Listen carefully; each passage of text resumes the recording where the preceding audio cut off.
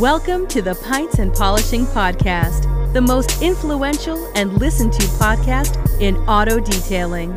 Welcome to the community.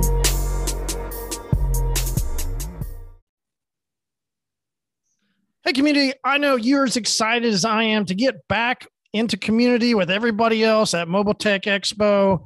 There's no doubt that it's going to be jam-packed. There's a lot of energy moving forward. Everything's open. Everything's ready to go.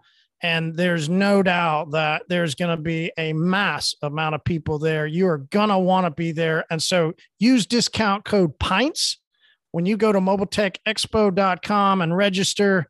Well, let's check in with Sheldon. Sheldon, give us a highlight view of all the cool things that you have coming for Mobile Tech 2022. Well, as you mentioned, it is gearing up to be the best mobile tech ever. People, we missed last year, so this is going to be the must-attend show. Attendance is looking amazing already. We're pacing perfectly to completely sell out. The floor plan is almost sold out already. I think we have like 4 booths left. So if you're a vendor and you're interested, make sure you get in now because it's going to disappear very fast. We have Thursday welcome back party, the Thursday education, Friday community night, Friday, Saturday show. We have so many things going on. The most education ever, stuff going on Friday and Saturday during the show on floor education as well. The Pints and Polishing podcast on the floor. It's going to be, you can't miss this event. I can't wait to see everyone there back together again. No doubt, Sheldon, man. Thanks so much for letting all the community know what's happening. And we'll talk to you soon, man. See ya.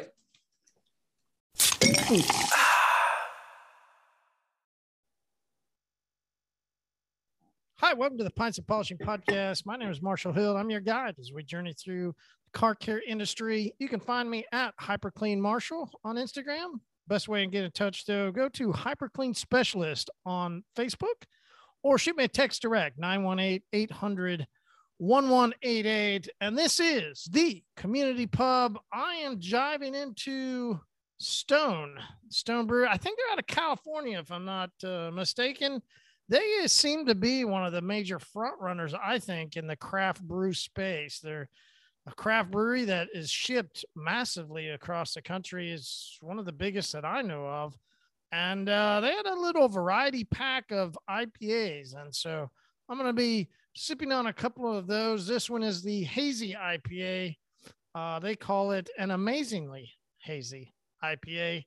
It's a 6.7 alcohol by volume, and it does have a nice citrus with quite a bit of haze to the look. Dustin, I know it's a sad day for you. The last of one of your favorite beers. What are you drinking? It is, back with the Brew Bus Brewing out of Tampa. You're my boy, Blue. Good news is we'll be in Florida in less than 2 months, so I get to restock. And so you're going to drive? I'm thinking about driving. I don't know. It's still in the air. I might fly down. We've got good flights out of here straight into Orlando, but we'll see. We'll see how I'm feeling. Then I've got some family in Florida, so I might just take a week off and go enjoy myself. Yeah, and more specifically, you're talking about Mobile Tech Expo, and we are excited as well. Back up on stage. I know we started in 2019. 2020 was fun. The debacle of the as the first of the great pullout of 2021 started with Mobile Tech 2021 Orlando. And as association and groups began to pull away, it created a massive issue. But we are excited to be there for 2022. Listen, the type of episodes we're going to do, the people that are going to be on stage, it is, as Alex from the Detailing Solutions mentioned, he wanted to grab his popcorn and a chair and just enjoy the whole day with the different episodes that we're going to have. Looking forward to everybody being there.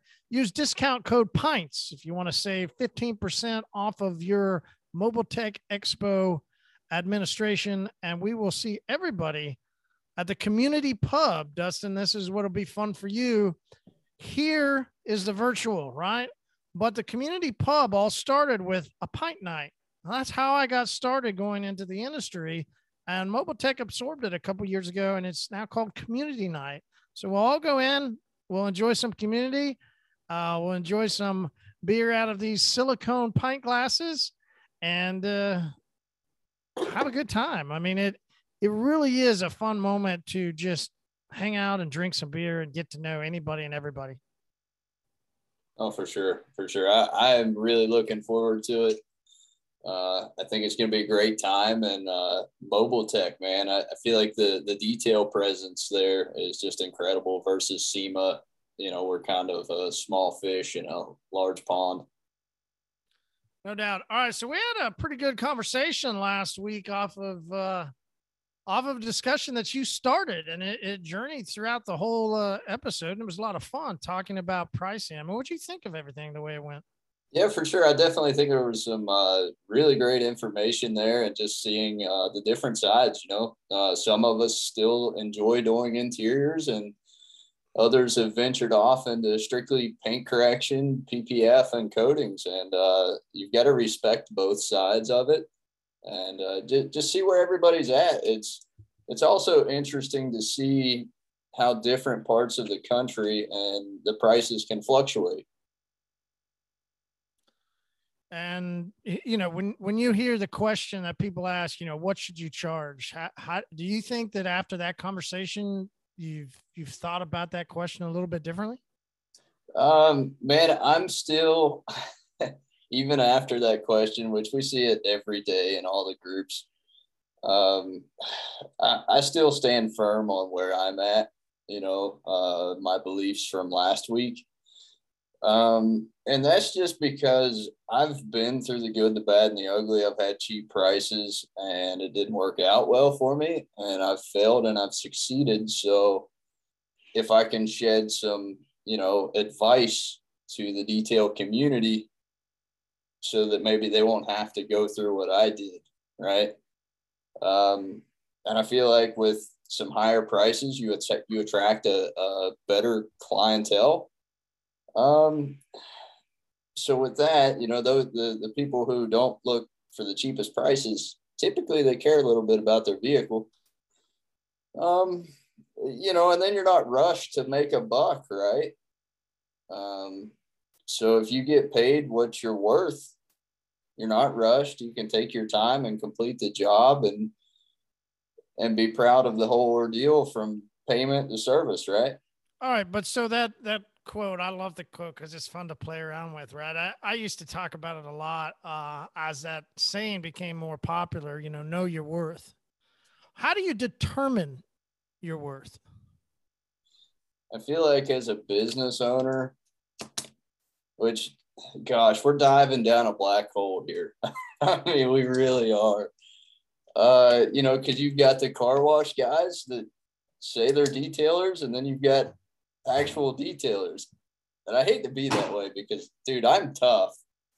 And I sound like, excuse my language, but like the biggest douche on some of these Facebook groups. But it's really because I want to give out helpful advice here. So, knowing your worth, I feel like you just need to stand back and look at your profits, your losses, and understand what you need to make in the very end to make it worth your while. And those super cheap services, man, I just don't feel like it's sustainable. And everybody's got a different opinion. But when I look at my opinion, it's like, man, I've done the work. I've seen the failure and I've seen the success. So it's super cheap prices, man. It's tough. Unless you're doing really high volume stuff, it's tough to make a sustainable business. Okay. Brandon, what about you? We were talking about last week's discussion and then the theory came up, which is a fun one, is know your worth, right? So how do you determine your worth? Just depends on what you want to make, I guess. I never really went by that saying, but of course you, as a business owner, you know what you want to make off each job. So it depends on what you want to make per hour, what you want to make per job. I don't make the same hourly as I do every job. So I make a certain amount of money doing a paint correction. I make a certain amount of money doing a coating. I make a certain amount of money doing an interior cleaning. It just depends on what you want to make for that job. a guy in one of the groups this week. We were chatting back and forth, and I clicked on his profile, and it turns out he's a national sales rep for a coating company. And he talked about how it was sad that the market determined the price and not the detailers of a coating. And of course, they're trying to push a very high price for a coating install, right? Like that's their premise. And I sent back a message and I just said, I just want to clarify something, man. Like, are you saying that the detailer should tell the market what the price is going to be and not the market telling the detailer what they're willing to pay? Question mark, right? Like, he hasn't responded, but I want to toss that out to you guys, because if you're going to quote unquote know your worth, if you're going to set your pricing, how do you do it? Is it simply just on, which, could be just on what you want to make per hour? But then how do you also look at, because I might say I want to make $200 an hour, right? Is the market, is the customer base that's around in your area going to pay those prices? Is a lot of what I was, hoping that this sales rep would go ahead and again admit to him saying that a detailer should force pricing onto a market. I'm from the other side, right? I think that the market would tell a detailer how much they're willing to pay, but I would love to know your guys', approach to that, because Dustin, I think the way you're saying it is, sure, if you want to stay in a market that has these X type of cars and only has this X type of, revenue in their household. So in order to go to another customer base, you should set your pricing to lure or to basically to market to a new customer base. Is that not still the same thing, that you're allowing the market to determine the pricing? It's just a different type of market? Or what are your thoughts on that? So interesting. So I think the market definitely has some influence on what you can charge, right? However, somebody very respectable in the detail industry made a comment in the Detailing for Money group this week and said, he'd love to see detailers band together and, to increase their prices so they're more respectable in the market. So it's not just a, race to the bottom and cut everybody's throat. So I think if detailers learn to respect themselves a little bit more and focus on building a professional company and learning what prices they need to charge, it's going to influence a couple things, right? Detailers be more respectable. They're going to build a more sustainable business. And the market's going to have to go one way or the other, right? The market would, how much influence is the market going to have if everybody raises their prices? Okay, but then would they just go, this is great, it's a great toss back, right? If it gets too high out of their price range for what they're willing to pay, what is their alternative? And they're the customer. Would they not just go down to the car wash or to that guy that's the lower price? I don't know. Brandon, thoughts? Well, yeah. I don't think it'd be a lovely world if we can get everyone on the same page in anything. I'm right-weighted, and but I don't see that ever happening. There's still going to be that guy that says, hey, all these guys are high and I'm going to do this really cheap. Because what I found is I'm not the guy who does it cheap either. I'm not by any means, but there are clients that need that service. So yes, I market to the high-end clients that pay for the higher end job. Like you said, go off marketing more as a professional business, but there's hundreds and thousands and millions of people that need that quick, cheap detail too. So there's always going to be a market for that. So there's going to be businesses for that. And then there's going to be businesses marketing towards the higher end coatings and corrections too. It's just like Marty said, the market dictates that, because there is a market for that cheap $50 detail. There's also a market for the high end detail. So it depends on you as a business, which one you want to be. Wow, I agree there. I 100% agree with that.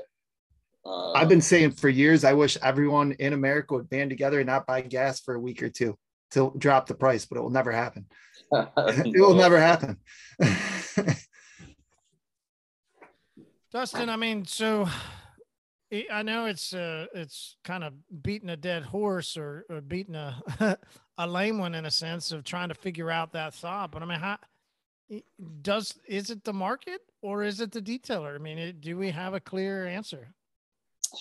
Man, there's no clear answer. Let's be honest here. To be honest though, like it could, people could follow it. So like with mechanics, like I come from a mechanical background, they have like Mitchell on Demand. So someone like say the IDA or something like that, they could create a system that kind of guides everybody's prices. So that way people aren't charging $10 an hour, they're charging 65 or whatever it is, 95, whatever the case is, whatever the generic is. So I mean, there is options to do it. It's just somebody has to basically put foot to ass and do it, right? That's cool. Darren, introduce yourself, man. I don't know that I've seen you on before. I'm glad you hopped on, man. Hey, I guess, yeah, I kind of came in here with some heat, I guess, eh? Yeah, so I'm Darren Darville. I'm from Brandon, Manitoba in Canada. I own Resurrection Auto Detailing, Tint and Protection. We started in 2018, and now I think we have a pretty large facility, I guess. I got like a staff of 8 or 9, something like that. Started out mobile and kind of grew from there. So cool, man. Good. Congratulations, man. Thanks for hopping on. When you look at this, the question that we were tossing back and forth is, does the market, right, what people in your area, what they pay, does that determine what a detailer should charge, or does a detailer mandate to the market what his value is and what they're going to get for the pricing? Well, I mean, I think like if you leave it up to your customers are never going to pay you, right? Like, I mean, everybody wants something for free. So they're going to say, oh, I think this is worth $10 because I can do it in my driveway on a Sunday. Well, they forget that their time's worth more than $10, right? So I think, honestly, I think you have to sell yourself to the customer and then sell your service from there. Like, we are probably one of the highest, we probably have the highest prices. Like, we're like elite where I'm from, and we're only in a community of like 50,000 people. And I mean, it's really only summer for about four months out of the year, right? So we're pretty elite. And then with that, once we came out and we started getting busier and everybody's seen like our success and stuff like that, everybody's prices kind of followed with it because they're like, hey, if they're charging that, we can charge that. Even dealerships started following our prices, and we already know that dealerships like always undercut us, right? So even dealerships started following us because they're like, oh, well, if they can do it, we can do it, right? So even the dealerships around our area, they went from a negative sitting in the red to actually earning income off their detail departments, which I think is huge, right? So I think as an industry, if we all start walking to what we're actually worth and making money, then I think we can do it. But I firmly believe that like there's a fine line between mobile detailer and then in-house large shop detailer, I guess like elite, right? So mobile detailers have less overhead, so obviously they're going to charge a little bit less. They're also using customers' water, electricity, whatever the case is. So you got to kind of figure out how you're going to build that out and how that's going to work. But I think, honestly, I think the IDA would be awesome to run that and be like, okay, this is what I think the prices should be. And I think once that's out, it's super easy to sell something for a high price. If you're like, you know, like I'm Ceramic Pro certified. So I'm like, hey, sorry, I'm MSRP pricing. So I can't really, I can't cut that price for you. It just is what it is, right? And then customers like, oh, okay, I get that. And then they move on. So if we're like, hey, we're IDA certified, so unfortunately, like this is our price. We can't really change that. Most people are going to be like, oh, well, that's cool. And then it creates like creates it as a trade rather than just a job, right? Which I think is huge because you can make a good career. I've been doing this for 17 years, so you can make a career out of detailing if you want to be good enough. So Darren, you mentioned the IDA, and listen, I know there's sometimes that people have sent me messages and been like, hey, man, you're awfully hard on the IDA. Aren't you in it? I'm like, yeah, I mean, I'm a skills validated guy. I'm a RT. I can train people. I'm on board with the IDA, right? I'm a fan. But do you think that the association could get that done? I think if they wanted to, they could. But what I think needs to happen is there needs to be a central hub. So Mitchell on Demand is huge for mechanics. Literally any mechanic you go to, you're gonna ask them, how much is this to repair? Whether it's a tie rod end or a full engine. So you're gonna say, how much is this to repair? They're gonna go on Mitchell Demand. Mitchell Demand's gonna say, okay, so in order to repair that, it's 17 hours. It might only take them 4, but they're billing out for 17 hours, whatever their shop rate is, 90, 120, whatever it is. That's how they bill it out, right? Every single mechanic does that. They don't just sit there like a lot of the detailers and they're like, well, a detail takes me 5 hours, so I'm going to bill it for 3, and then I think I'm making money. So you know what I mean? So that's where I think like we need to have like a central hub where everybody can kind of be like, hey, a detail should relatively take this long if you're certified and you understand how to properly, and you're trained to detail in that notion, right? So, and in saying that, like I have staff members that take 5 hours on a complete detail. I can do it in, 2.5 or 3 hours, right? And when I say complete, that's inside, outside, generic cleaning. So there's definitely certain levels and stuff like that, but I think that would add a lot of value to the IDA, because I think the IDA kind of loses value because they don't do stuff like this personally. Completely agree, man. I wish that there would be more, right? Like I think most people do. Do you think that it would actually increase people coming into the industry? Like, do you think it would grow the industry, or do you think that it would still scare people off? Because, the question has been asked, which is a fair question. Nick is a big proponent of this side.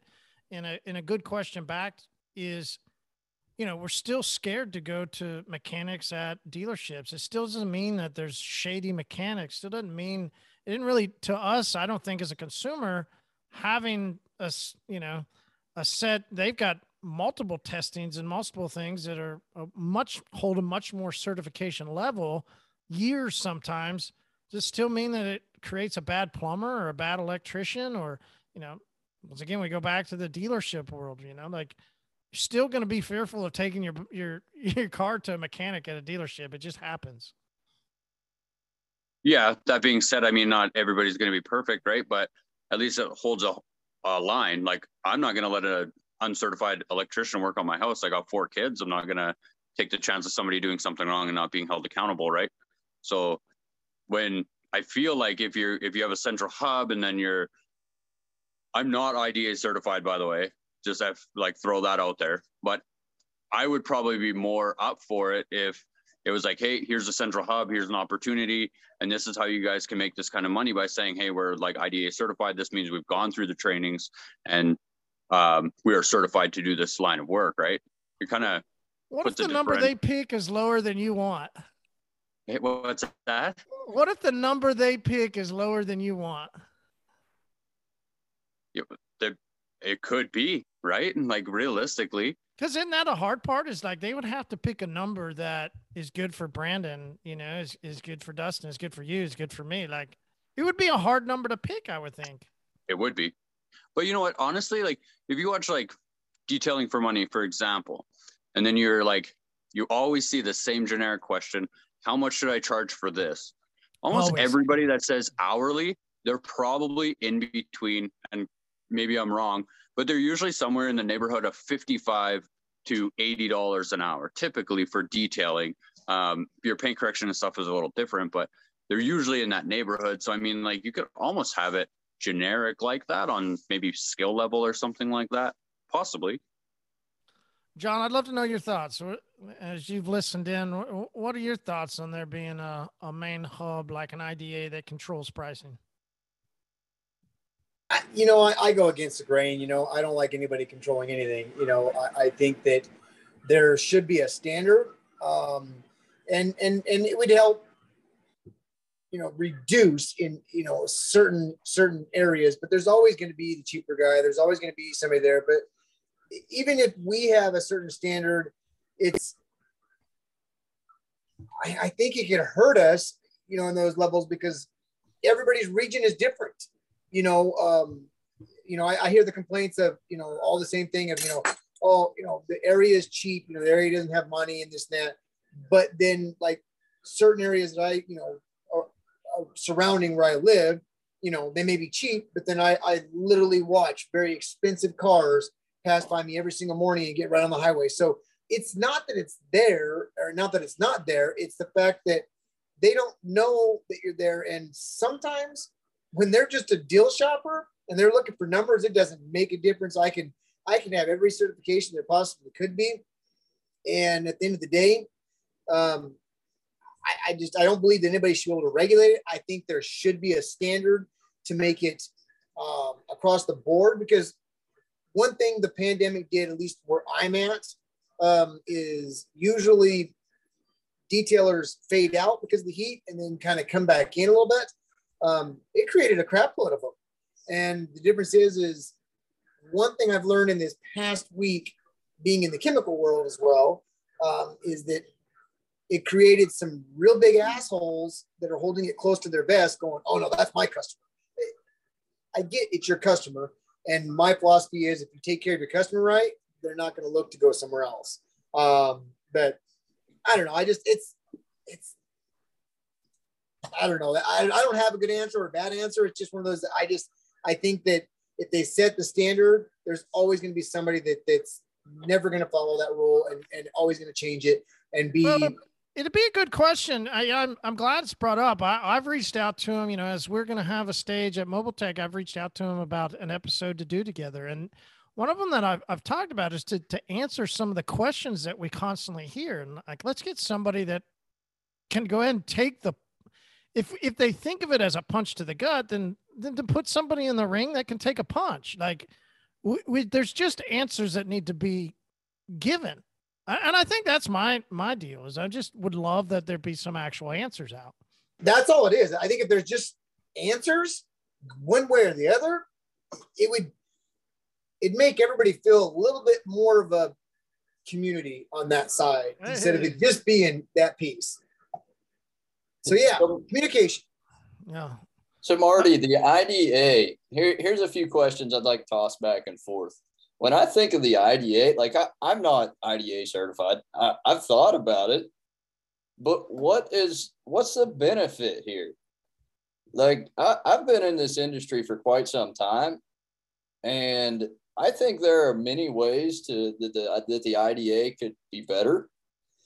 But when I heard Masterson say that he offered to do like a training in exchange for an IDA membership, and they just basically told him to F off, like that was, dude, for me, I was like, you gotta be kidding me. If I was the IDA, the first thing I would do is reach out to some real mentors in the industry, like yourself. We'll say Fermani, Masterson, who causes a stir in the industry, and I love it. Some of your top guys, and give them some benefit, whether it be a paycheck for the year, like a sponsorship deal. Like, hey, we'll cut you X amount of money, but we want you to be on the board for the IDA and shine some light of how it would be beneficial to become a member of the IDA, and then, put out some extra knowledge to try to benefit the industry, because most detailers have no idea who or what the IDA even is. I mean, that's my personal opinion of it. Because they're just cleaning cars. I guess they would say they have that because they have a board. They have these different groups that you can go into and help. The big thing for the IDA, what they say is it's not what the IDA can do for you, but it's what you're going to do for the IDA. And it's a wonderful quote from somebody that's very old that put it out a long time ago. And it seems to be that, that is just a mainstream theme that continues to run. But as detailers continue on their business, they always ask that same question. Well, like you asked, what is the benefit of the IDA to me? If I'm going to pay. And the answer seems to always be, well, that's the wrong question. You should just ask what you're going to do for the IDA. And it's very confusing. That's all. I'm not biased one way or the other. I would just like a different answer. It's on that same level of if you've got the 3 Bs on your vehicle, that makes you more of a reputable company. It's such a gray area sometimes. Yeah. It's the consumer standard of if the consumer understands what the IDA is, maybe just that stamp of approval of just, makes them, okay with investing a little more time. it's very much a gray area.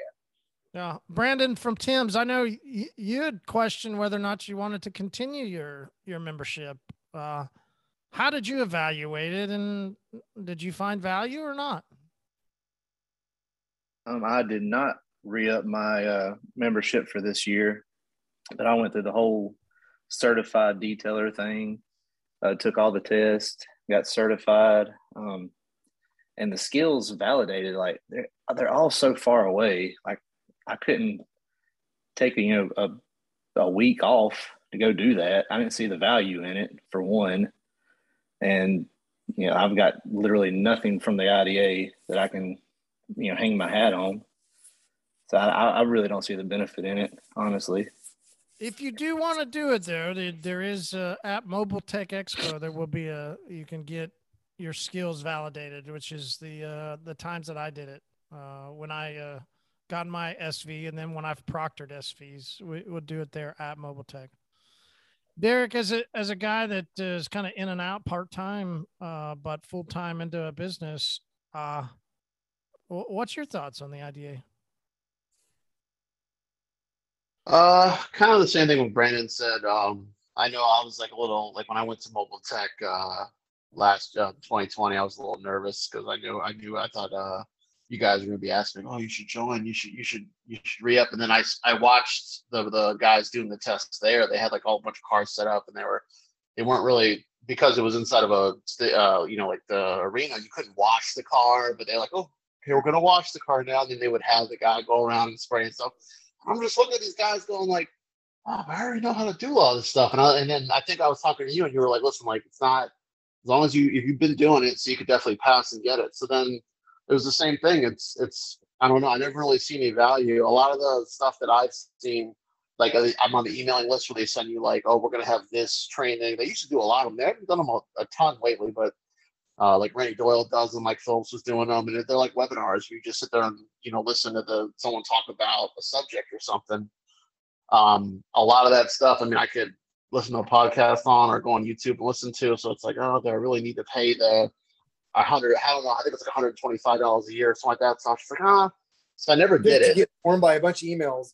Yeah, I mean, I do like what Darren was saying a little bit, where it's I get this, like, to get like a standard, but there's so many, like, detailing is like almost like it's an outlaw game. It's like there's so many different people doing it. I mean, it's such an easy barrier of entry that like it'd be so hard to do. It's kind of like mechanics. I think it's a little more controlled, at least my opinion, unless you got those backyard mechanics doing stuff for you. My buddy fixes my car sometimes, but like I feel like it's but you know what I mean, like it's a little more controlled versus like anyone can go. I mean, you technically can go to Walmart and buy your tools and fix your car, but it's a little.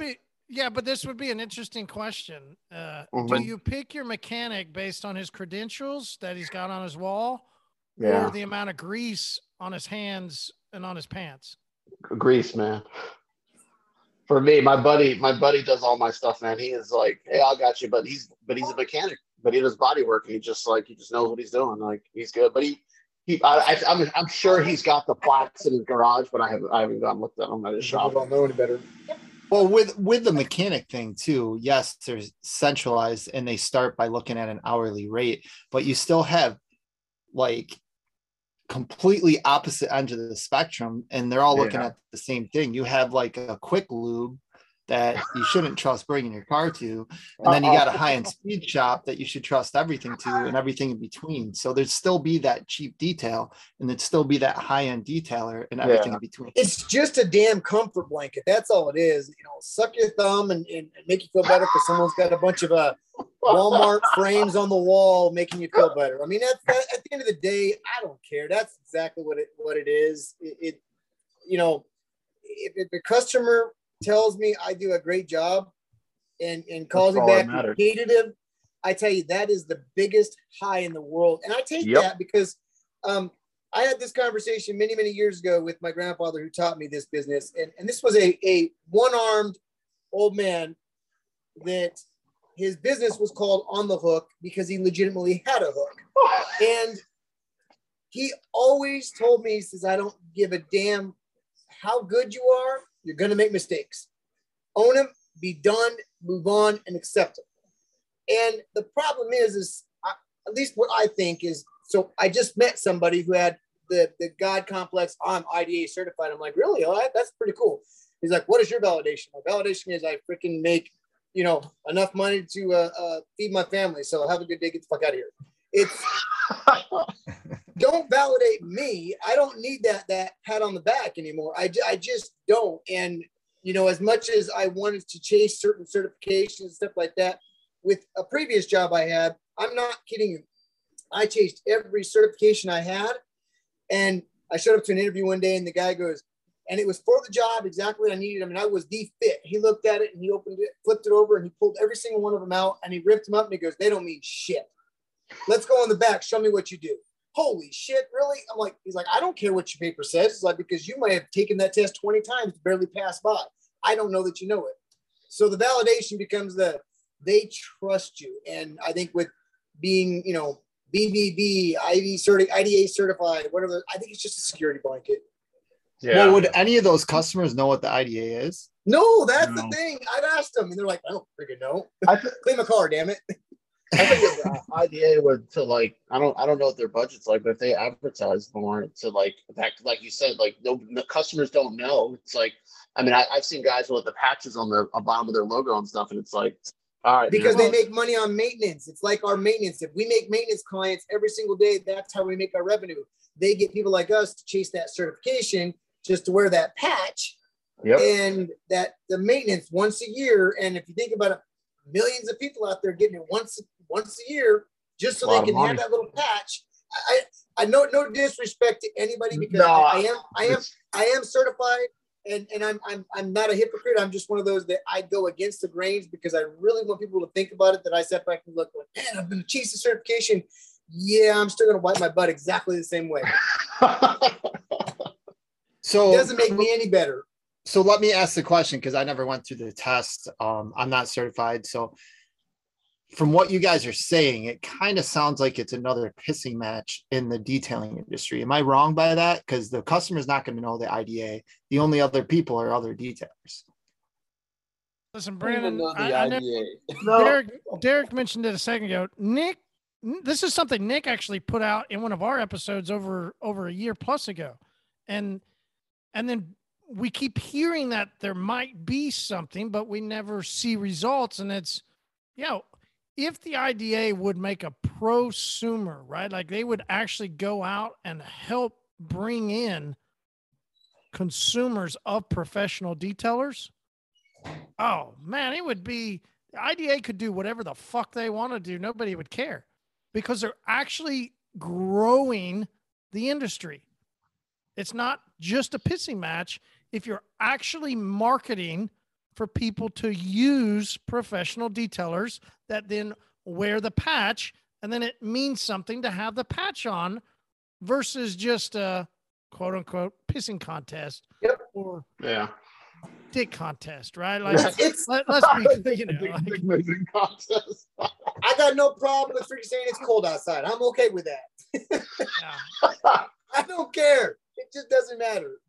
If you do what you do and you're good at it, I will respect you. I don't care if you've been doing it for 1 year or 25 years. Every day I wake up blessed and knowing that, man, I don't care what kind of detail you're on. I've had people call me and go, hey, can you help me? Sure, I'll help you. I don't know you. I don't care. I will help you because there was times I didn't have help and I get it. And I've reached out to other mentors in that world and they're like, I don't have time. You're gonna have to set up a Zoom call with me. Dude, I just want your expertise. And I'm not paying a fee so I can talk to you. It just, because you got a patch. It just, well, there's a great mentor program out there. I'm like, this isn't, Big Brother situations. I'm not sitting in an orphanage. I'm just asking for another way to do things. And sometimes I just feel that that's why I step back with chasing other certifications because I'm like, I just didn't get the help that I felt, or like Marty said, the support of what that patch was told to me that it would mean. It didn't mean nearly as much as what it was sold to me. What I have noticed, people around my area, people that are IDA certified usually end up working for major detailing companies. So I don't know if that has anything to do with it. Maybe that's why it's worth it. If you don't plan on being a detailer, you plan on moving up. Maybe. I don't know. So then I asked the question. I say, do you want to work for somebody or do you want to run your own business? I asked that same question. Brandon, you talk about like detailers that have their own company and then start working for big manufacturers as like a rep almost. Yes, a great guy in my area. He's a really good guy. He worked as a detailer at the speed shop that I ran that I did the aftermarket tuning and I did the sales for. And he had his own company. He became IDA certified. About a year later, now he's the rep for a major buffing company. And I noticed other IDA certified people around the New York area are working for companies now too. So I don't know if that is kind of like the end to move up to that. Oh, it's like who you know. Yeah, well, I don't know. So then, I mean, you're asking in a sense a different question: is what is the association really for? Is it for the detailer, or is it for the detailing chemical brands? I honestly think it's for the chemical brands, if I'm being 100% honest. But I don't know. I don't know if it's who you know, because like even like my full-time jobs like that, it's like, you know, people that if you're buddies with this person, when the next promotion or next position appears, just because you guys are best friends, you're gonna get it no matter what. It's like, so that's why maybe those guys joined the IDA, they networked a lot, became friends with certain people, and it's like, hey buddy, you should apply for this position. And they say, oh, it's IDA, put them through. It's like automatically you get it. So I don't know. That's what I think maybe. It's So, just like, the way it appears, Derek. I get it. I get exactly what you're saying. That's the way it looks. That's the way it If looks. you're not part of that club, it's like, woo, get out of You here. gotta be in the club, man. Yeah. But who knows? Who knows? Maybe not. Maybe the guy had other like Brandon was saying, maybe he might have had other sort of, you know, skill sets that allowed him to get the position. But you know, you start seeing other guys that have the IDA pats and stuff, all of a sudden end up working for like all these companies. You're like, wait a minute. Well, the guy that did too was an amazing detailer. He had a great shop here in Syracuse. He did a really good job. So I don't know. It is interesting. Didn't mean to take up, almost I'm sorry. 30. No, I mean, it's good. good. I know. Open Darren up that can of worms. Yeah, we just got to open up. We did. I want to see what's up with Cooking with Nick. I love the beanie, man. It definitely got cold through the Midwest. Beanie is on for me. I've been wearing hoodies. I love it. What's Cooking with Nick going on tonight? Are you going to try and match the salmon and Brussels sprouts that I sent over, or what are you going to try and do? I got gnocchi, I got chicken, I got a bunch of garlic, and I got cherry tomatoes. And some mozzarella. All right. We're going to see where it goes. That like noodle-ish type thing, right? No? It is like little balls of potato starch, or like potato and flour. So it's like a potato pasta almost. Boil them up, like put them in a pot of boiling water until they float, which takes like 90 seconds. And then throw them over a skillet that's like real hot with like a little oil, get them a little crispy. Oh my God, it's so good. All right, what are you doing with your chicken? Grilling it. Ooh. Plain and simple. Grilled Salt, chicken, pepper, gnocchi, and what? cherry tomatoes, little baby tomatoes. I'm gonna toast those up in the skillet. That's really good. Good job. Then add a little mozzarella and some pesto. All right. I like it. All right, I'm going to Easy. change subjects a little bit, but it's still on something that I heard Darren say, and it's a little bit in line of what we talked about last week, and then Nick and I talked on Monday, is a chasm in the industry. All right, the chasm seems to be, as Nick had said, and it's something, listen, I mean, as I came into the industry on a national scale in 2016, 2017, opening up the podcast, very quickly starting to understand that there's some major differences in the industry. What's correction? What's an enhancement? Do you have to do all that work before you put down a protection? It's something even then I started discussing that came into a lot more of a, elevated discussion this year. And at this point, what we're realizing is that in the industry, there's began to grow two different sides. what we used to call a detailer and a car washer now is a correction and coating person. And then there's everybody else. So the detailer gets lumped in. If you're not doing corrections and coating only, you get lumped in with that car washer guy. So there seems to be a little bit of divide, which now it's not so much that there's a right or wrong, or it's an if or it's just is what it is. Which direction do you want to go? Which way do you want to be? Either way is fine. We don't ever tell people how they should run their business.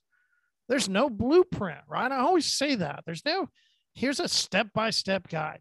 Now, something that Darren said a second ago that I'd love to know a couple of different people's opinions on, because we have shop owners and we have mobile guys on, is that's another part of the industry that it seemed to be that as you start your business, you start as a mobile detailer.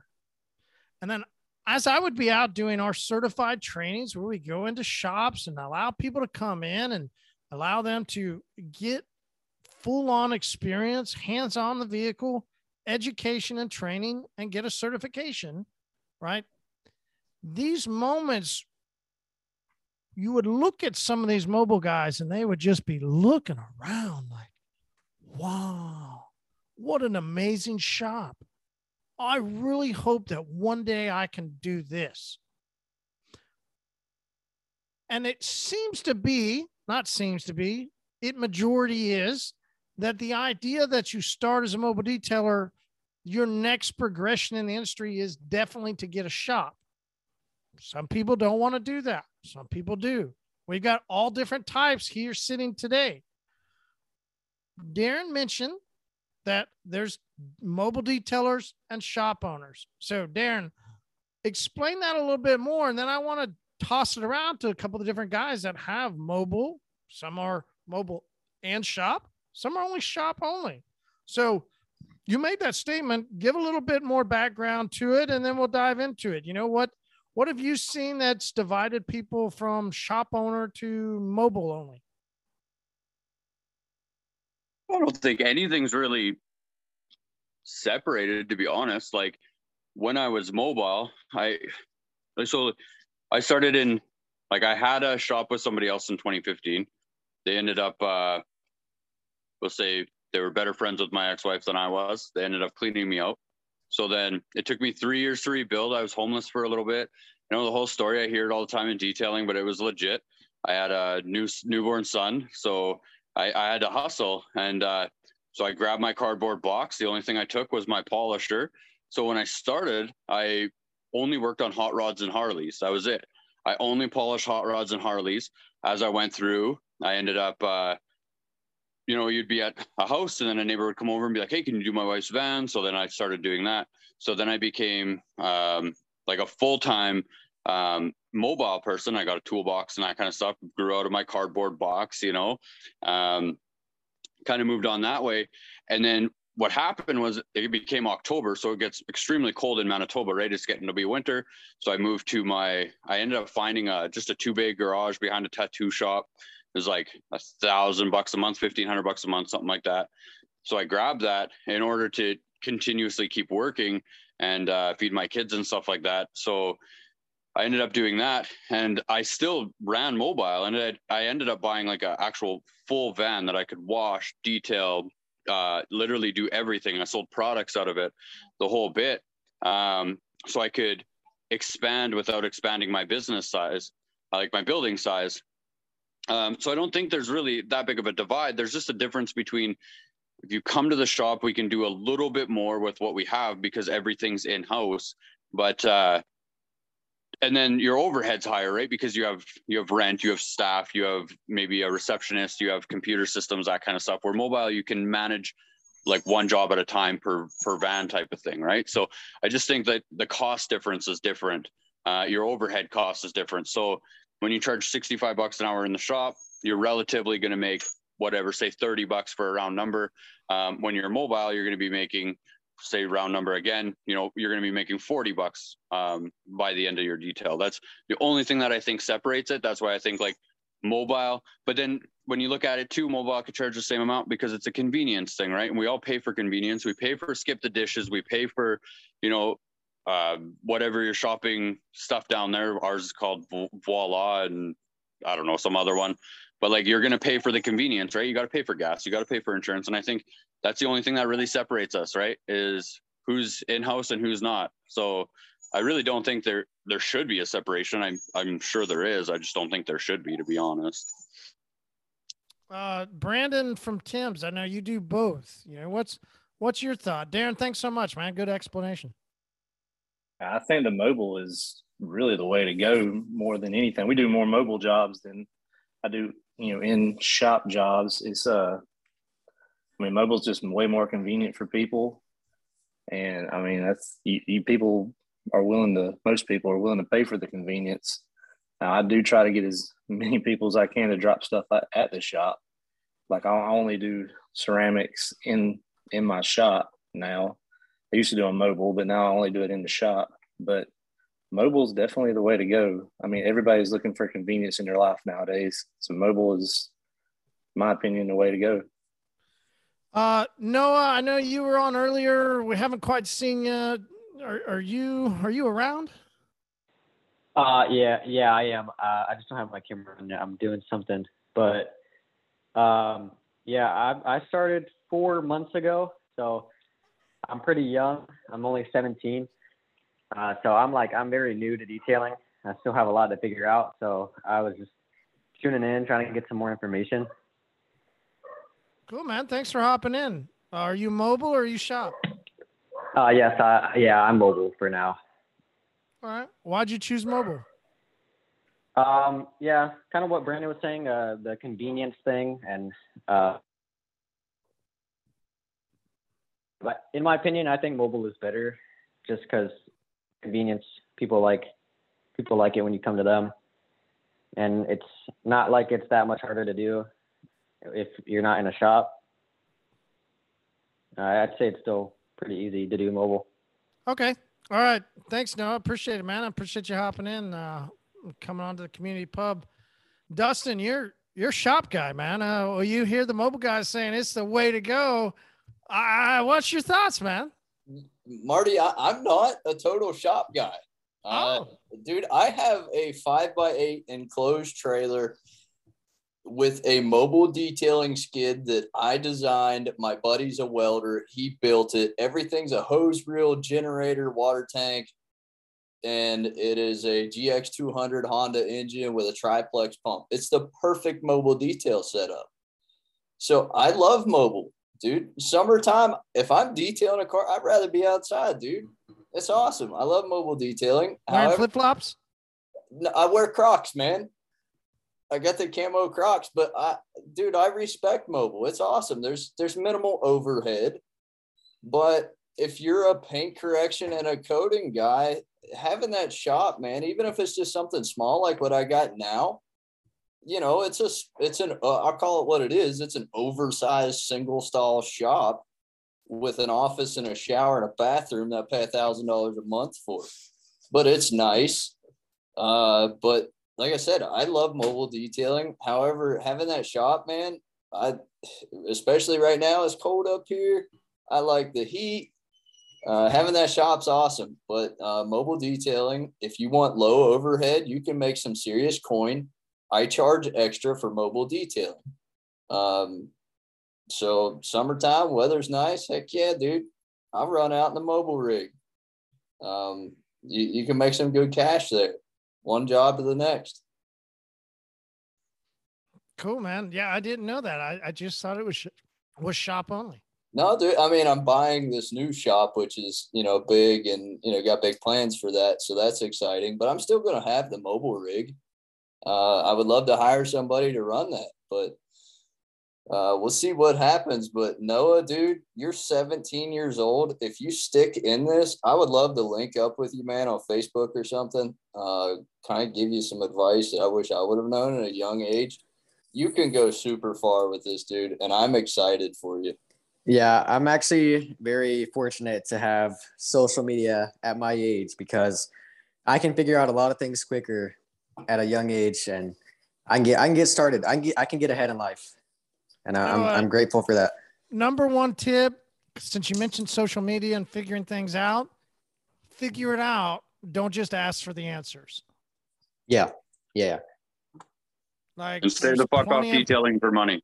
Yes, detailing for morons. Stay off that group. Get off. Don't go on there and ask questions. Choose your mentors wisely. That's Okay. my advice. Because there's a lot of people out there who put on a big front, and then I think behind the scenes they aren't half of what they claim to be. Right. Let's go. Brandon from Shawshank. Yeah, I'm excited to hear all the guys that have both.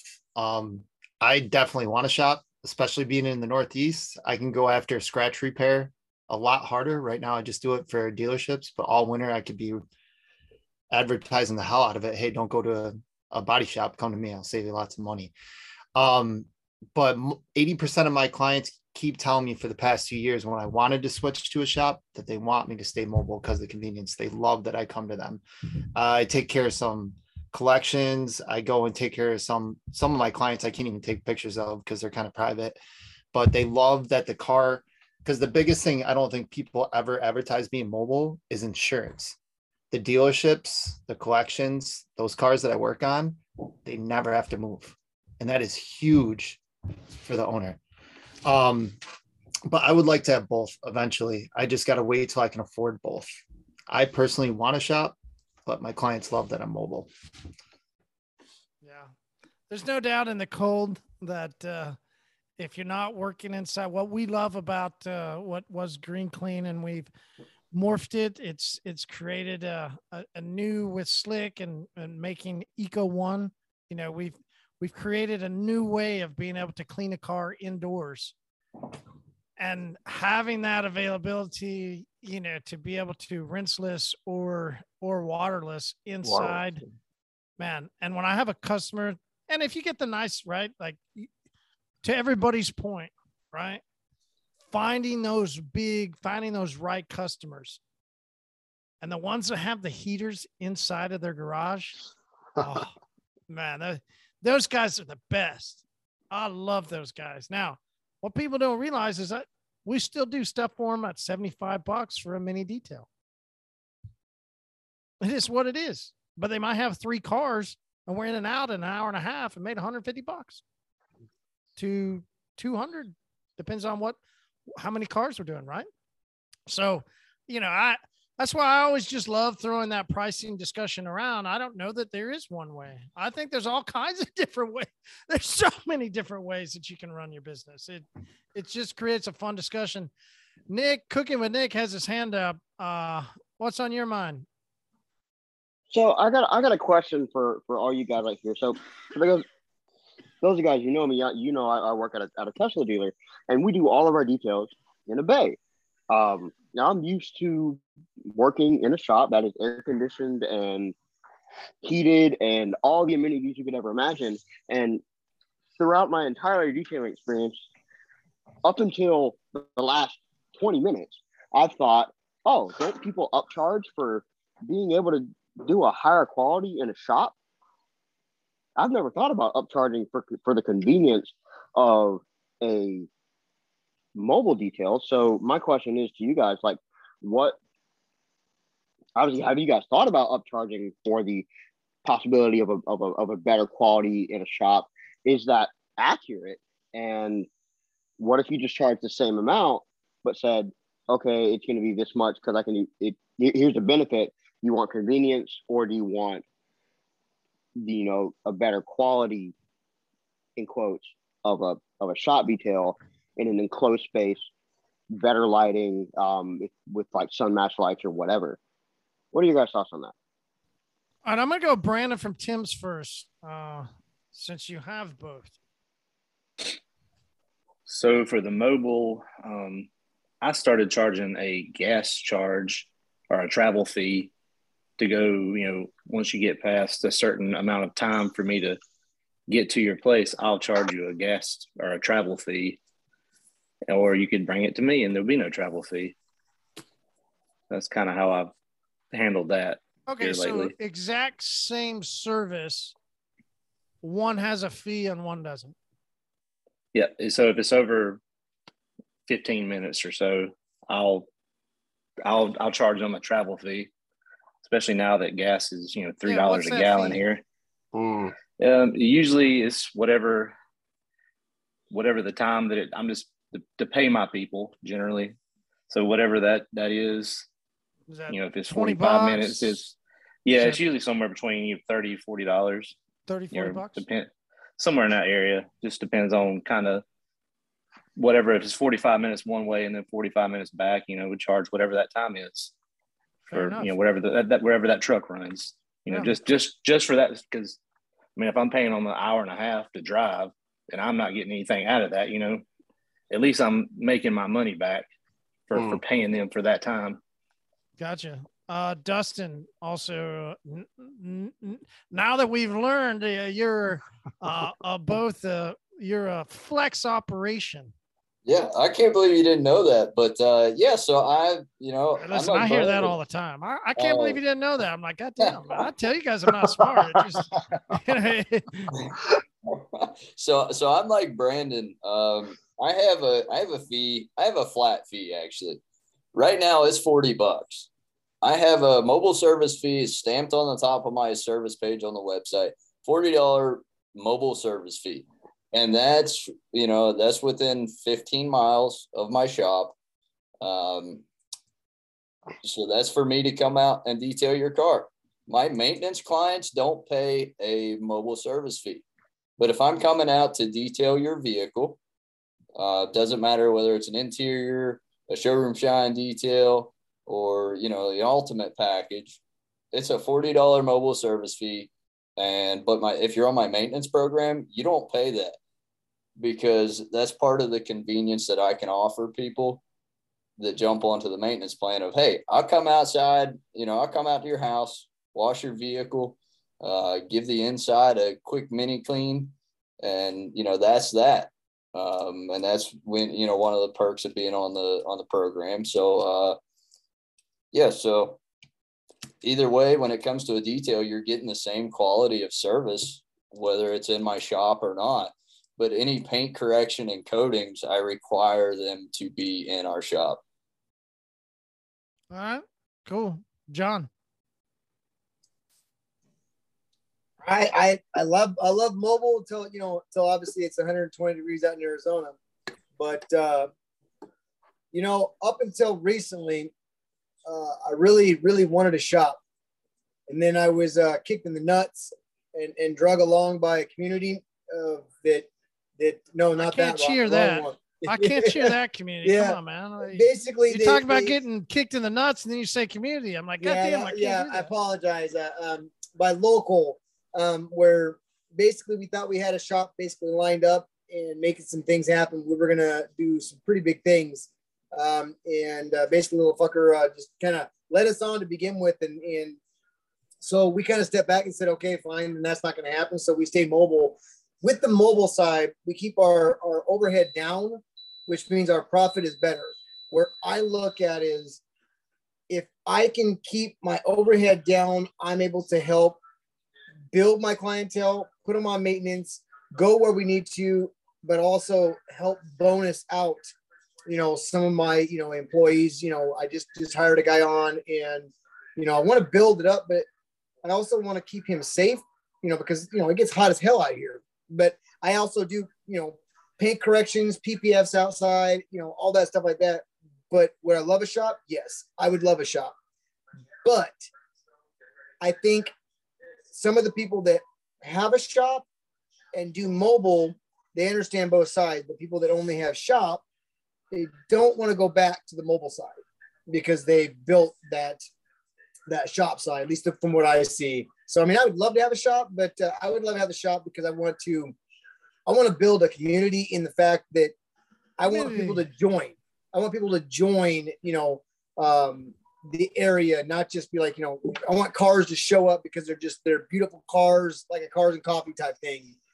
That's why I want to shop is an area where people can come and enjoy their cars without, it'd be like, you want to learn how to clean your car? Let's clean your car. Let's clean it right here in the parking lot. Let's get going. And next thing you know, it's Saturday afternoon at my grandfather's shop. there'd be like 20 cars in the parking lot, and I wouldn't know half of them, but they all knew my grandfather, and it was just one of those that it just became just a cool hangout. So having a shop and being able to build and give back to your local community, I think it'd be awesome. Community. All right. So speaking of community and the amount I'm drinking, I'll tell you, I moved from the Stone Hazy IPA to the Stone Tangerine Express Hazy IPA, and I enjoyed that one. This Stone Fear Movie Lions FML. Yes. Oh, you like that, Derek? I love that stuff. No good? It's a bit boozy. It's yeah, it is. 8.5. So the first sip, I just go, ooh, like it's just a bit much. I mean, it's staying more in that 6.5. Boy, 8.5 beer. Boy, it just, the booziness gets you. You'd be returning shit you didn't even steal.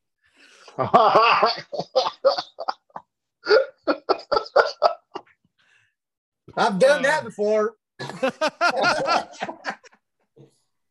That's what happens when you hang out in West Virginia too long and a guy named Bill from Doddridge County is making moonshine out of a radiator. Hey, it's when you're pulling and drinking from it. That's the better part. There's some stories behind that shit right there. Dustin, all I know is if I come to West Virginia, just sign me up for some moonshine made out of radiator. I'm all ready. Oh, we got the good shit over here, man. Hell yeah, man. I'm excited. It's not that Tennessee crap you buy from the store. We got that potent stuff that crap. Damn. Tennessee crap, huh? Tennessee crap. Nick's like, wait a minute. Don't bring me that Gatlin garbage. Oh no. The mountains of Tennessee or the mountains of West Virginia, Nick? Which one wins? I've had neither. Oh. Sorry. I'm too young, man. I'm too young. I'm only 23. Somebody, please send me some moonshine. I'll be the judge. Oh, you've never drank moonshine at all? Wait, never? No, never. Right, like I've had that like that bullshit liquor store Smoky Mountain moonshine that's really just like 130 proof. Never had the real deal. Always wanted it. Never had the real deal. Nick, you going to Mobile Tech? Nick, you going to Mobile Tech, Nick? It's the end of January. When is it? End of January. January 20. Hold on. 20? Where? The 26th. 26th. Well, 26th. Well, I'll be the 26th to the 29th. Orlando. End of January. What do you need to get in? Do you need like a business license or anything, or is it just like admission and? Yeah. Yeah. Just buy admission, you can go right in. Okay. Nick, how much is admission? Nick, when they say they'll put hair on your chest, they'll put hair on your chest. Yeah. Nick, you gotta go. Nick, no, you gotta go. We got an Airbnb. I usually cook for everybody in. It's a great time. Let's do some cook-offs. Let's make some food for some guys. Let's team up and make some dinners. You get me excited now, man. At Mobile Tech? Yeah. Nick, I missed Marty's cooking last night. I passed out the first night, but he did cook. I saw the food afterwards. Were you the first person? You get me excited, man. You know what? No, I was tired as hell. That's a slow one for me. Tired as hell. If I drive down, I'm bringing some good stuff. I'll bring the good stuff if I drive down. It's gonna be fun. I need to bring the Mini to Orlando. Yeah, bring the Mini to Orlando. All right. I mean, you could fly. It doesn't matter. Either way. Look, I'm going to give you guys a little teaser here that nobody knows about yet.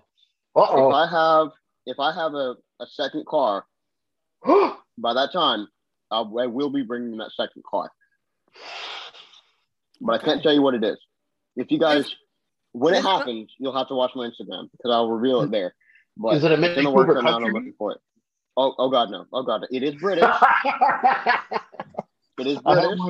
I have one in Hawaii. British. All right. You got me. You got me, Nick. Let's go. Nick, it better be a Jag. Similar, but no.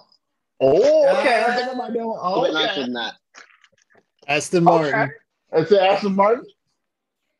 It's gotta be. There's not many other British cars. All right, so Nick, you're confirmed. We just don't know which car you're bringing. All right, cool. Good to know. We'll have a little. I'll see what I can do. Is that going to be your Aston Martin, or is it going to be like a Turo Aston Martin? Oh, man. I don't want to see that Hot Wheel shit, man. No, you guys know Turo, where you can rent other people's cars. Yeah.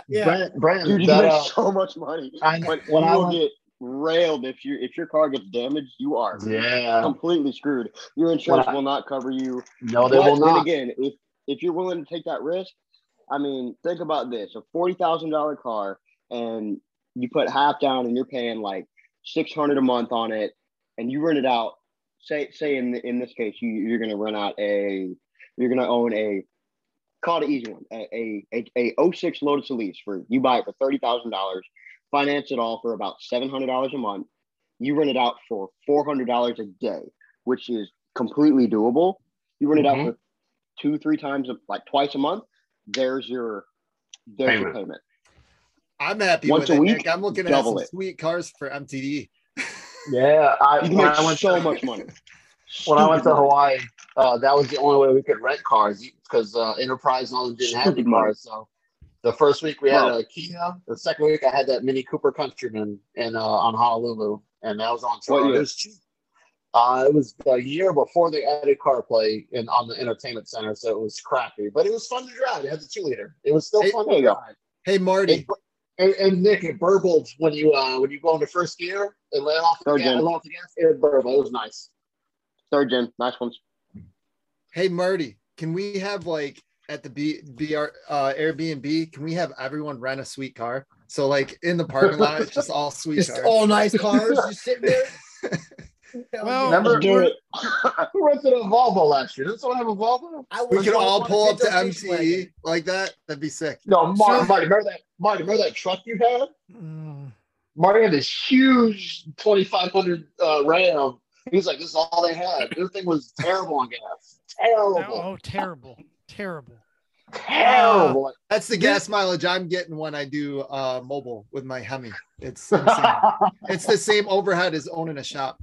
God, basically, yeah. Oh shit! Hey, yeah, it is. I had a You drive a realization big tonight, ass guys. fucking Hemi? Yeah. Mobile detail? Yeah. Oh damn. Yeah, that's a big expense. So the cool thing about the Airbnb this year is we're literally directly across the street from the resort. Oh hell yeah! We won't have far to go. We won't have far to go at all. You know, especially after community night. Listen, You're all not day gonna have Friday, to walk. Yeah, all day Friday I'll be on stage, drink a beer, and then we go out to community night to drink more beer. Like I'm glad that we're very close. I'm glad we're very close. So who's all going on here in the Mobile Tech? I'll be there. Who's all going? Yeah, I'll Justin's be there. going. Brandon's Derek, going. Brandon, Nick we signed Nick up tonight. All right, Darren, fuck what it, about man. you? We're doing Are this. you coming from the up north? I'm trying, but it's so hard to go down there and come back. It is so hard. Down there. I'm trying really, really hard. I just got to convince Alex, Russell to let me stay at his house, maybe. Just kidding. He might. He's coming. I think he said he's coming Friday and Saturday. Last night I was talking to him. Yeah, and Bruno's going too. So I want to go because I'd like to meet all you guys and see them and stuff. But it's hard, man. We got a COVID test before we fly down. We got to be there. We got a COVID test before we can even get back into the country. And then once we get back into Canada, they can say that we have to isolate for 14 days in some hotel that they pick, which can be like $3,000. Then I can get home and they can say that I have to isolate for X amount of days. Like, it's not easy. People are doing it. Like, people are going to Vegas and stuff like that. Like, I had friends go to SEMA and they got back no problem, but it's just that, you know, it's a lot of work, but I'm trying my best. I might be down there. So we'll Sean see. from Orbis X is on. We've been doing episodes together for a little bit, and he's talked about that.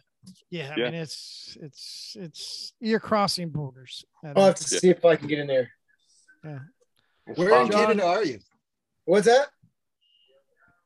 No, apologies, John. I was going to say, yeah, John, you should. And then Brandon asked to Darren, what part of Canada? Smack dab in the middle. I'm right in Manitoba. Okay. We're like minus 13 degrees Fahrenheit right now and full of snow. It sucks. It's terrible. Yeah, you're a little north. I'm very close to Canada. I'm in the upstate New York, but okay. Yeah, you're right you'd across be closer the way. to like Ontario, Toronto. Yeah. I'm like right above Minot, North Dakota. Is Mobile Tech vaccine required? No. That's Florida. Yeah, Florida's no mask. They don't give a fuck. They don't care in Florida. I'm serious. Yeah. What's the cost? I think the ticket's like. Yeah, I don't know. Go to mobiletechexpo.com to look at tickets. Use discount code PINTS. You'll save 15%. And that's a great way to do it. All right, Derek, let's dive into that. What's my share with Airbnb? Nada. Derek, let's dive into that tab out question of the night. No, John, we've never charged anybody to come stay at the Airbnb. It's always something I've done. Just come, let's hang out. You got a place to sleep. And, as Brandon from Shawshank said, he's ready to drink some beers and just hang out. Derek, he can attest. That's what it is. There you go. We get done. We cook food at the house and we just drink beer and hang out and chat. So we have a good time. Invite? Yeah. All right, Derek, tab out question of the night. All right, guys. So this kind of goes along with last week and a little bit of this week. But I don't know. I'm afraid to ask, so I want to see what you guys are going to say. So are you even a detailer if all you do is coatings and corrections? Okay. Are you even a detailer if all you do is corrections and coatings? Woo! Isn't that already self-explanatory? No, I know it's a bit heavy. I want to see. I want to see what you guys think. I agree. I think that opens up a lot of conversations. I'm going to go to our special guest tonight that hopped in, Darren, from the great state of Quebec. Oh, for fuck's sakes.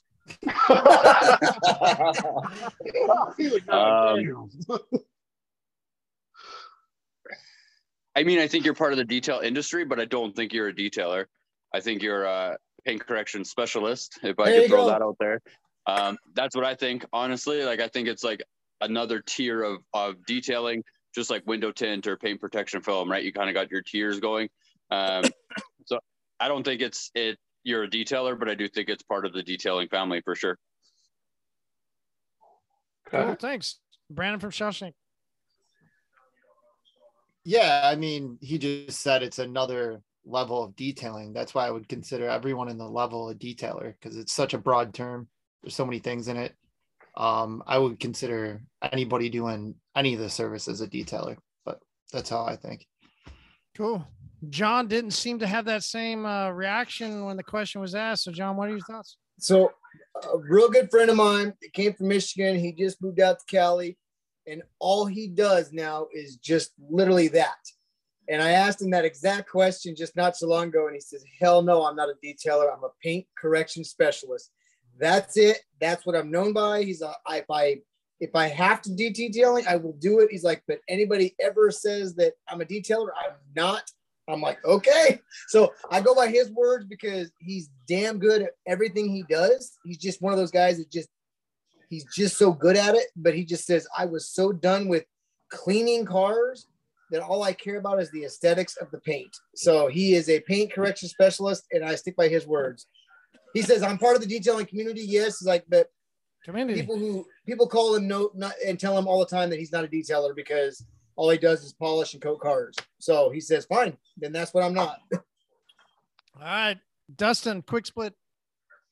Yeah, I'm going to go with you're more of a paint correction specialist, right? I like that name better anyways. I feel like you separate yourself a little bit, especially where the industry's at right now. That's what I'm going to roll with. If you're not offering interior details, you've kind of separated yourself just a little bit. All right, man. Thank you. Brandon from Tim's. Yeah, I'm gonna go with everybody else has been saying. You know, you're not a detailer, you're a paint correction specialist.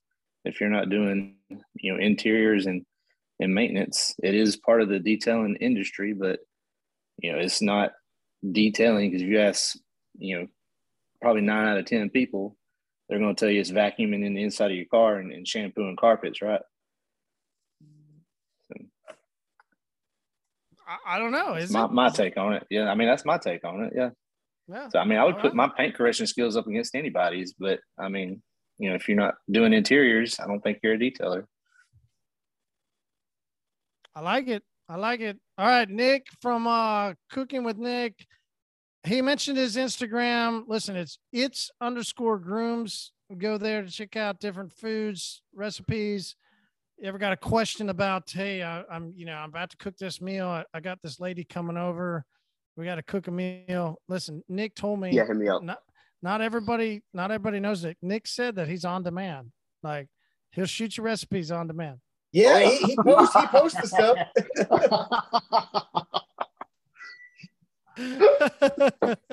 Now, if you can find him on Instagram, he might send you a really great recipe. You can wine and dine and never know what happens on that 69. I'll Nick, help you out. Nick, what's your thoughts, man, on the tab out question? I see the term detailers, as a very broad and diverse umbrella. Are you detailing paint? Are you detailing door jambs? Are you detailing interiors? Are you detailing steering wheels? What are you detailing? And it's just, if you're a detailer, you can detail a million other things. And I think, personal opinion here, to do a correction, they're going to have to detail the exterior, because I'm not going to want a correction and my front grille to be filthy. If I'm going to pay for a correction, I'm going to want my cracks and crevices done with a little brush. I'm going to want my emblems clean and detailed.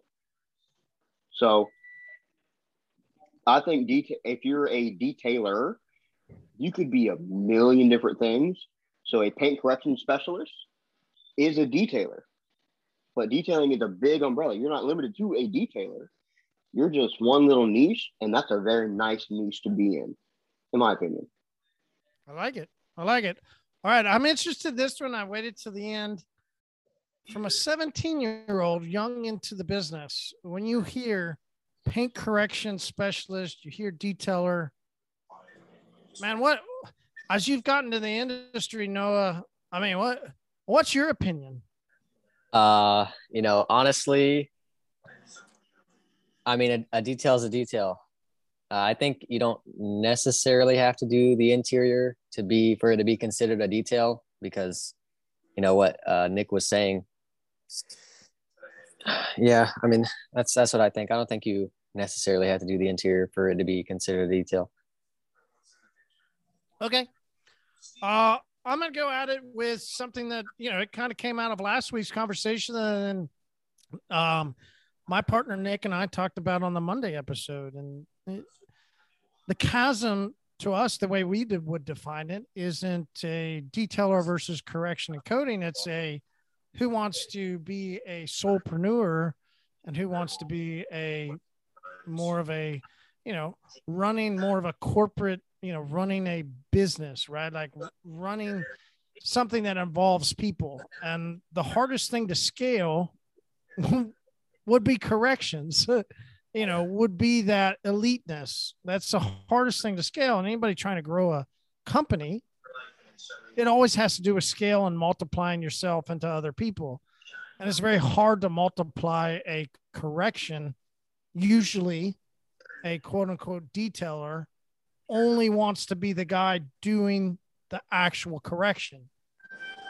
So it creates a little bit of an odd, which is, I love the tab out question, Derek, and I love the stuff that Darren put out and Nick and everybody put out. Like, it creates a quandrum, right? It creates a moment where you question, well, what am I? I don't know. I would agree that it's all detailing, right? I mean, to Nick's point, if you're going to correct a car, it's got to be dialed in. So you're a detailer. But then we go back to that question that we talked about earlier. right? Because if I'm lumped in and I want to say I'm a correction specialist, but then I'm lumped in with these detailers that a detailer could also do a $50 maintenance. Well, I don't want to be lumped in with somebody that also would be lumped in with a car washer. So it's an odd thing to think about, like a correction specialist, a detailer, and then a car washer. Well, we all clean cars. We all got to make sure the customer's happy. We all got to do everything we can to grow our business. Great question, Derek, man. That's why we do these tab out questions, to make us think, make us talk. Should it be not a detailer versus correction, or should it be a solopreneur versus somebody who wants to grow a company? I don't know. Brandon from Shawshank. Once again, on the fire line with James. Can I just ask one question on what you just touched on? You said it'd be hard to scale in correction. But what I'm starting to see after being in the industry a few years, with the technology, the compounds, the buffing, how hard is it really? Most of the new companies coming out, the people who've only been detailing for 6 months, guess what they're doing? They're doing corrections and coatings. So how hard is that nowadays to train somebody to do? Listen, I think it's doable. Absolutely. I do. That's why we do certified trainings, because I've been able to take people that have come out and gone, oh man, I just started a couple of months ago, versus people that started years ago, right? Like you can, right? And as you'll be able to see, going into a dealership to help them with products, going into a body shop, going into a local shop that has a detailer, maybe one or two, going in and working with people, you'll find it's across the board. I mean, it's such a wide spectrum. But at the end of the day, can somebody be taught how to use a diminishing abrasive, a pad system, and a tool system and go through and correct paint? Yes, I do. I think you can train. Listen, the biggest account that I landed in a dealership world, about a week and a half to 2 weeks later, I walked through, and this is back, I'm going to use the term cyclo. Not everybody understands what a cyclo is. Rupes actually bought Cyclo years ago, but Cyclo is a dual-headed polisher. And that's how I started my training, was to get them off of a rotary, because that's all they knew, and to using a dual action polisher, because they could take anybody. And I showed them, right? Went through, did trainings, sit there with everybody inside their shop. We went through and we completely corrected the vehicle. I walked through just to stop in, right? This is part of what we'll go through as everybody progresses inside of distribution. Going back in and checking and walking through, meeting people, saying hi, doing all that stuff. And I walk through and I see some guys over working on this. And listen, this was literally 9 years ago, maybe 10 years ago. So I don't remember the exact year, but the owner, his name is Greg Keck, and he had this, I want to say, I'm just going to throw a guess, a 72 Mercedes, because they owned a Mercedes dealership as well as some others. And I think it was 72, but it was somewhere in the 70s, red Mercedes. And he now trusted these, and this was, right, 2011-ish, maybe late 11, early 12, when I landed that dealership. Back in those times, he trusted a $8 an hour guy to correct his 72 Mercedes. And I saw it happen, and I walked by and I went, well, what are you guys doing? Oh man, we're using this tool. We're using like everything you guys told us. Look, it's coming out great. I go back to the service manager. I go, what the fuck is that? That's awesome. He goes, yeah, the owner came in. He said, all right, if it's all true, then here's my car. And I was able to see these $8 an hour guys correcting this. I mean, that's a borderline antique classic. It's a gorgeous car. And they fully corrected it and made it all beautiful again. Can it be done? Yeah, it can. You're absolutely right, Brandon. You're absolutely right. It can be done. So is that guy a detailer? Or is he a specialist? Is he somebody in the car care industry? What is he? I don't know. Great question, Derek. Great question for the tab out. All right, Nick. Cooking with Nick, man. Do you have any last looks at the food? What are we seeing? I know you got your mouth full, so you know. I ate all of it. Yeah, you probably ate it all. All right. It must be pretty good. I've ate about 90% of it. This is the worst looking dish, but in terms of looks for taste, it's up there. It looks like barf, but it's fucking delicious. Can we see the barf? Absolutely, you can. Yes. It's an audio podcast, so we always want to look at the food. So everybody on Facebook can see like it. barf. Everybody that's listening to this on the audio podcast, It looks like barf, dude. You can go back to the Facebook HyperClean store page, and this is where it'll be seen. You can see his end result. I don't know, man. Nick, it did look good. So, I mean, all right. The end result might be tomorrow, but we'll see. Look. No, I wasn't going to go there. I wasn't going to go there. But you cooked some massive ass stuff, man. So I bet it tastes amazing. It's pretty that's good. cool, guys. Thanks so much, Nick. Always great to see the food. Brandon, good discussion, Thank you, man. You're right. It's interesting to know how far you can train somebody, and with today's technology, therein lies the other question that so many quote unquote detailers or shop owners or mobile owners, whichever you want to put yourself in, is, hey, if I train somebody to do the work, what will happen to them? Hopefully you can train them well enough and you'll give them a great spot to live and they'll continue on for many years. That's my hope. And thanks for hopping in. And Dustin, always great convo. Love what you're doing there in West Virginia.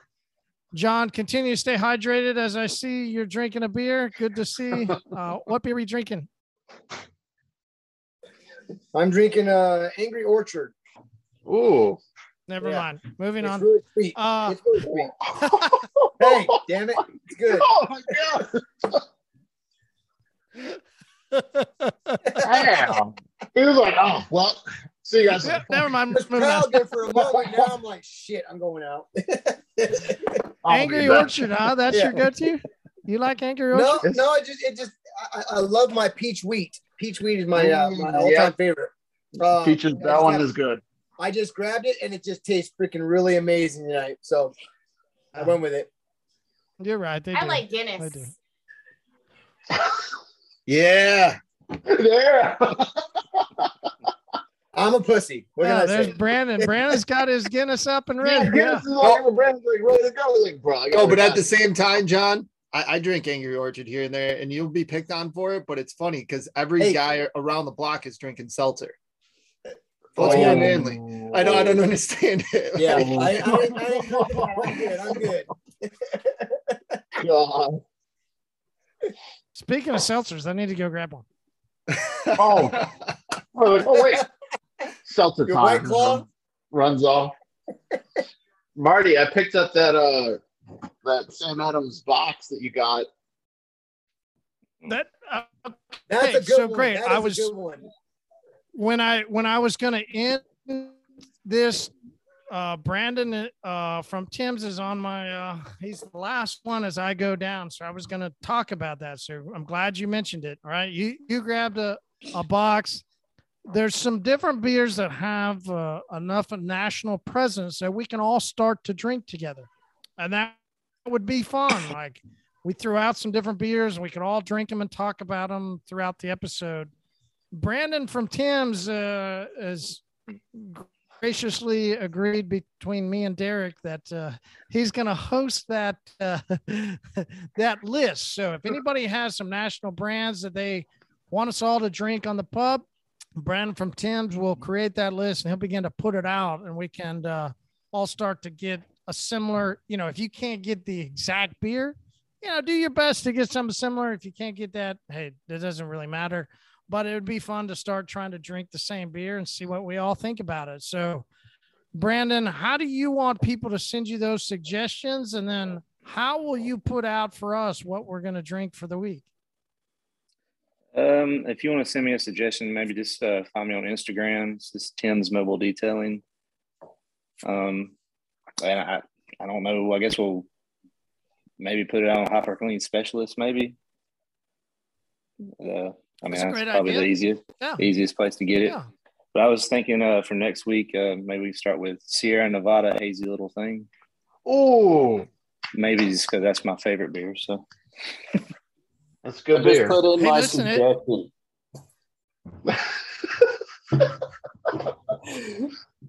Dustin, I didn't hear you. What'd you say? I said I just put in my suggestion. Oh, okay. You sent him an I just got it, IG. yeah. Okay, cool. Yeah, I just got the message from you. I'll check it out after we get off here. It wasn't a Coors Light, was it? Bush Light. Bush Light. Hey, We'll put that one we on the really bottom of should. the list. You should do it. I would do it. Yeah, that's the thing about beers. I mean, we should drink some beers we don't like just to experience. Do not right? hate on Bush Light, or I will reach to the phone and smack you. I'll drink anything except for anything jalapeno beer. Marty? Absolutely not. Dude, Marty, my you saw the Kush sin I Life committed the other podcast that we record on Thursday nights, it's a local podcast here. The guy drinks Bush Light. I hate on him every fucking night. Or like, Good man. Good man. What the hell is the horse one? Proper man. Rolling Rock. Mhm. Yeah. I actually Guys, like let's have a Rolling Rock. really fun one, and everybody go grab some absinthe. Oh no! There you go. No! There you go, I man. had some terrible nights. If I had any. Terrible Hey, we'll nights. have to move that pub night to Friday. Oh, yeah.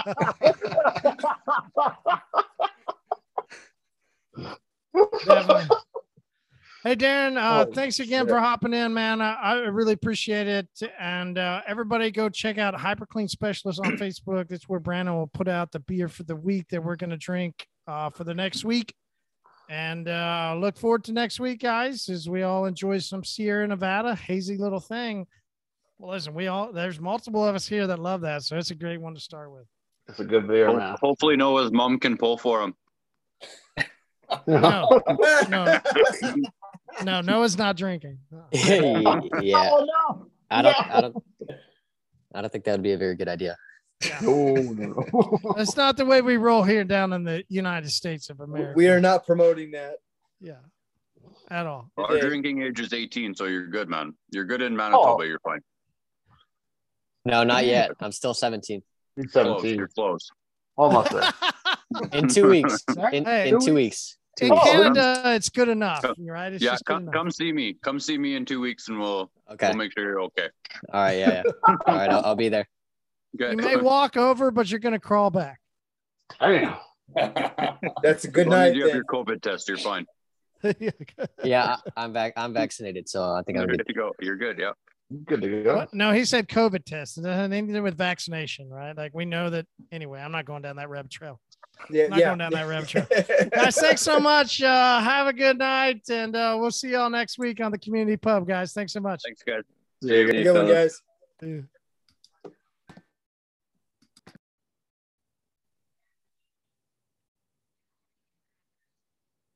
Hey, did you guys get anything out of that episode? I hope you do. There's a lot of great discussion.